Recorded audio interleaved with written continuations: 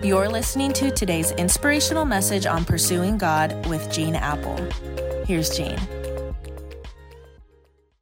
Well, hey, I hope you had a great Easter weekend, and I am just so thankful for the privilege of worshiping with so many this past weekend and the many ways we saw God move across all of our campuses, the many people who renewed their faith, who made decisions to say yes to Jesus and yes to baptism.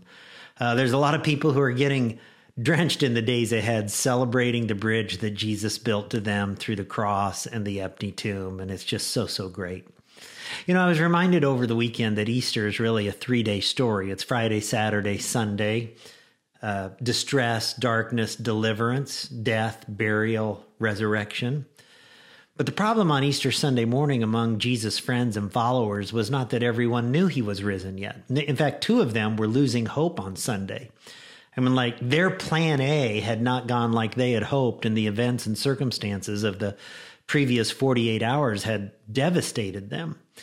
And so they go for a walk to a village called Emmaus, which is about 7 miles from Jerusalem. And as they're talking and reflecting on the previous days, Jesus himself comes up and walks alongside them, but the Bible says they were kept from recognizing him. So they didn't know it's Jesus.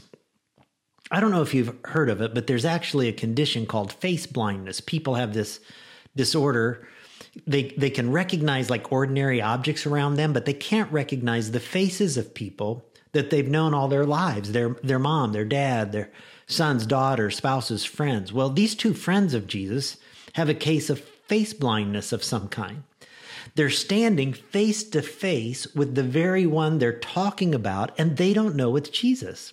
Luke 24, beginning in verse 17, says, he asked them, "What are you discussing together as you walk along?" And they stood still, their faces downcast. One of them, named Cleopas, asked him, "Are you the only one visiting Jerusalem who does not know the things that have happened there in these days?"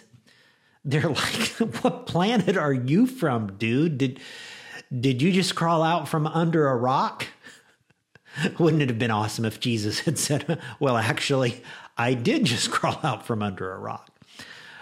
But instead, he asked them, "What things?" And they replied, "About Jesus of Nazareth. The chief priest of our rulers handed him over to be sentenced to death, and they crucified him." And here's what they say next, and I want you to feel these words. Luke 24:21. "But we had hoped that he was the one who was going to redeem Israel." But we had hoped that he was the one who was going to redeem Israel. What are they saying? Plan A didn't go like we hoped. We thought Jesus was going to set up a kingdom on earth and defeat the Roman oppressors and redeem our people. We put our hope in this one thing, but apparently it was the wrong thing. We put our hope in this Jesus, but now he's dead, flatlined, bought the farm, kicked the bucket. Now he's worm feed, 6 feet under, pushing up daisies. My guess is that you've made a similar statement more than once in your life. But we had hoped. But we had hoped this was going to be the position, the career, the job I'd always dreamed of. But we had hoped we were going to be able to hold on to our house one more month, hold on to our business one more month, hold on to our car one more month. But we had hoped we could have another child or have a child. But we had hoped we had seen the last of the cancer in our family. But we'd hoped our marriage was going to be forever. Just like those disciples, life doesn't always go as we hope. Plan A doesn't always go like we dreamed.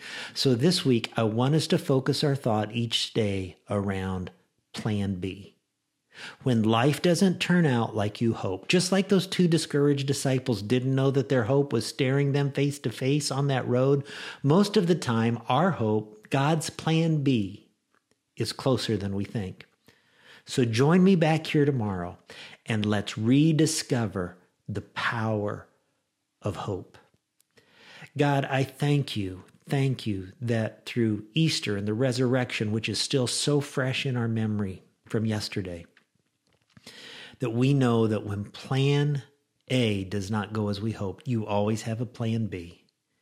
You are a gracious God. You are a good God. And God, I pray that you would use this week, this day, the days ahead, to reinfuse hope to help us to see the next plan so that we know how to move ahead.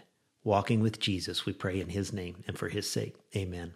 Hey, thanks for joining me today. And as always, anytime you share this with others, it means so much. And I bet it'd mean a lot to them too. See you tomorrow.